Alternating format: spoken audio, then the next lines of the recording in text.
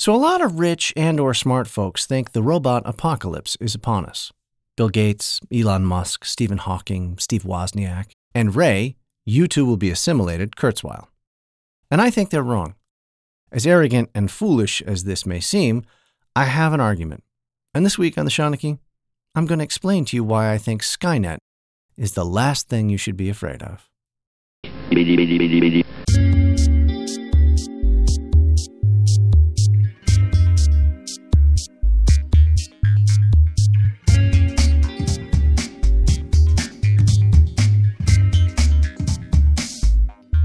Danger, Will Robinson. Danger. No problemo. Okay, so in a nutshell, I have 2 points. Everyone who thinks that machines will rise up and displace us is A, confused about economics, and B, anthropomorphizing technology. Not just ascribing agency where none currently exists, but assuming that all forms of consciousness will be flawed in the same ways that we are. And there's no evidence for it. It's also interesting to note that all these people live, work, and breathe technology, but they are afraid that what they do could be the end of the world. You can easily make the case that Bill Gates is one of the most powerful and important men in the world, but the idea that his field is the difference between life and death for the entire species? That's a little too convenient and arrogant, even for a billionaire. I'm the most important man in the world is always a statement riddled with hubris. Since it's logically impossible to prove a negative, a principle that all apocalypse hoaxes rely upon, we will have to ask ourselves, is it likely that machines will become self-aware, rise up, and wipe us out? Well, let's look at this from the standpoint of the sun not rising tomorrow. Just because it hasn't happened doesn't mean that it won't. I can't prove that the sun won't not rise tomorrow. But if we know something about celestial mechanics, if we can agree that the sun is constant and only appears to rise and set because the world is round and spinning, we can go a long way towards dispelling mysticism. Now we can ask a whole bunch of other useful questions. Can the Earth stop spinning in an evening? Could the sun just wink out? Could it explode? And based on our understanding of physics and observations made in the real world, we could develop a sense of how likely those things are to happen, and hopefully sleep better at night as a result. As a starting point, let's take a recent statement of Steve Wozniak's. If we build these devices to take care of everything for us, eventually they'll think faster than us, and they'll get rid of the slow humans to run companies more efficiently. Is this likely? Sure. Why not? But as stated, is it a problem? The answer, I think, is no. And to understand why, we need to understand the fundamental wellspring of human economic activity. Why do companies exist, and what do they do? Well, a company produces a product or service for people. If it's a good company, it is a good product or service that people want at a price they are willing to pay. If it's a bad company, it either goes out of business or exploits regulatory protection to the detriment of consumers everywhere. For example, the cable company. Defer for a moment the idea of companies of robots producing goods and services for robot consumers. I promise I'll dispatch that idea in due course, but to stake that vampire, we need to look a little deeper into how an economy works. You see, people have wants and needs. The world is so complicated that those wants and needs are pretty much indistinguishable from each other. Things that we see as basic needs in the United States don't exist much in sub-Saharan Africa. And a lot of them probably didn't exist before 1850 or so. But the thing with people is that no matter how much we have, we always want more. Sure, one car is good, but why not two? A convertible to drive on sunny days? If it was cheap enough, or you were rich enough, you'd buy one. Or any one of 1,000 other damn fool things that your grandparents were perfectly happy doing without. No matter how much we have, a little bit more will always make us happier. You could argue that a person only needs one pair of shoes, but the availability of shoes, coupled with the inherent greed and vanity of mankind, is how we wind up with Air Jordans and Manolo Blancos and all the rest. Now, you may be more enlightened than this, and I certainly hope that there are saints and bodhisattvas among my listening audience, but the odds are you are not. And the entire history of mankind is a pretty damning chronicle of appetite and avarice.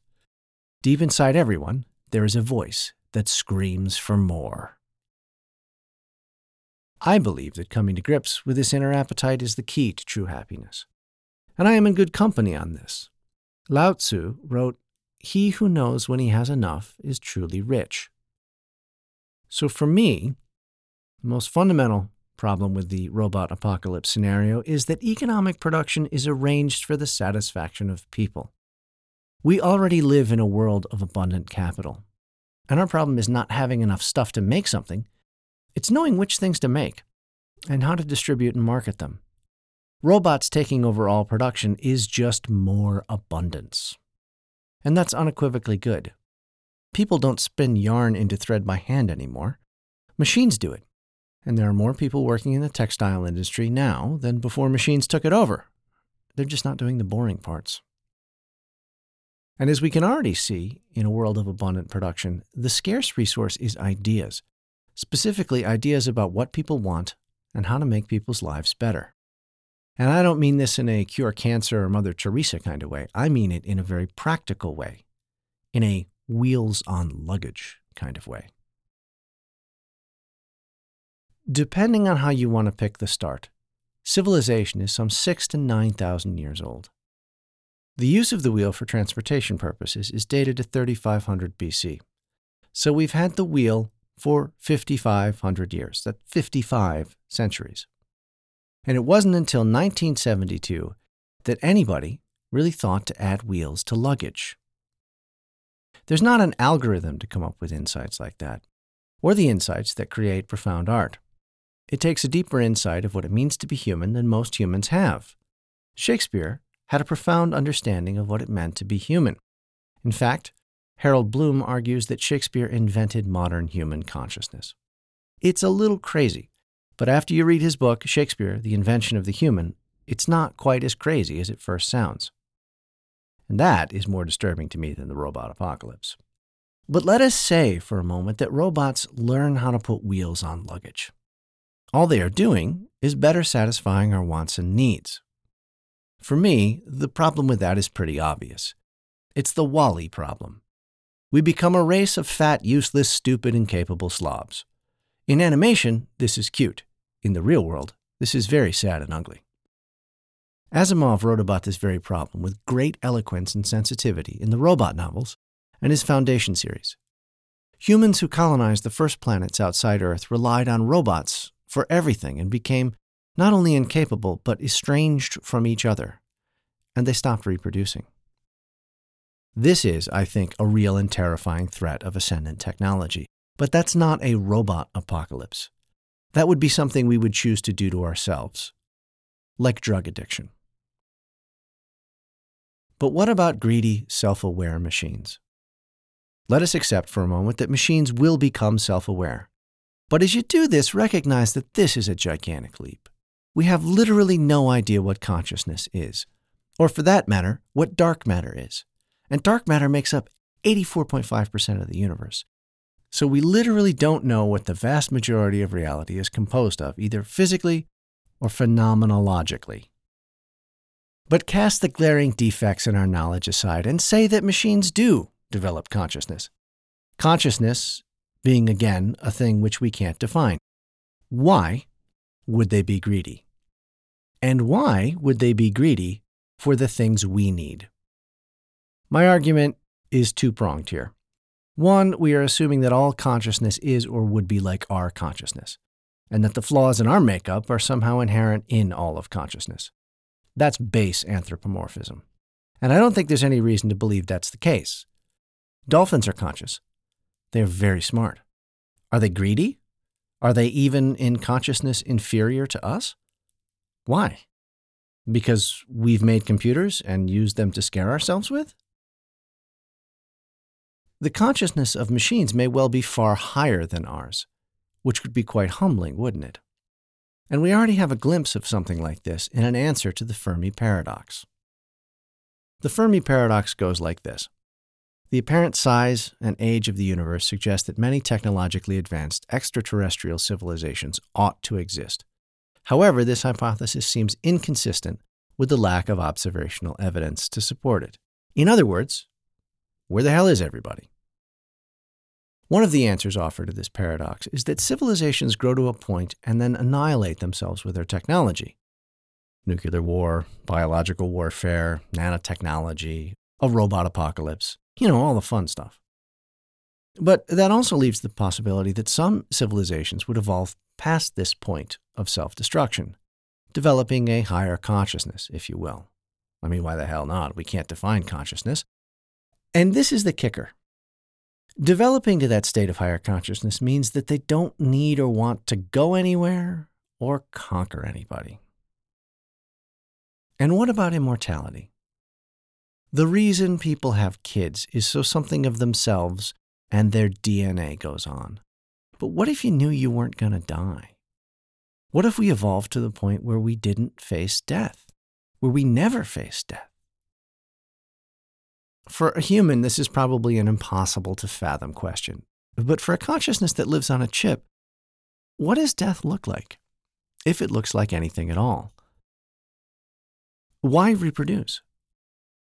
Just because we have a very strong drive to do so doesn't mean that a robot does or will. And for those who say that we will create our digital children in our own image, I say you fool yourself about both children and consciousness. If a thing has free will, it will make choices you don't like, want, or expect. Such is parenthood. I think part of the reason that people are afraid of robots is that in nature, a fitter species will displace an inferior species at an exponential rate. But this statement is incomplete. This will happen only if the species are competing for the same resource base. And would we be? Really? Maybe electricity. But the faster and more powerful computers become, the smaller they get. Would the most powerful computer ever be the smallest and most efficient? And we desire computers to be faster for our own purposes, for crunching large amounts of data and rendering 3D graphics. But what would be the purposes of self-aware computers? We don't know. And not knowing is scary. And scary is great for the purposes of writing thrillers and controlling people who are easily frightened and not so swift in the critical thinking department. What are my qualifications to talk about any of this? Well, none, really.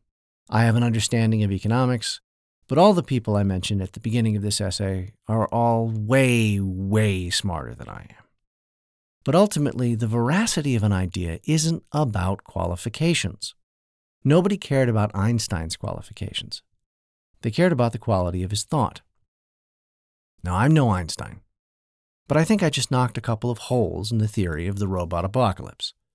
And until somebody fills them in with good answers, I'm just going to go back to worrying about the zombie apocalypse.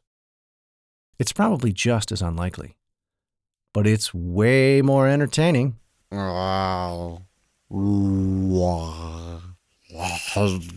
Brains.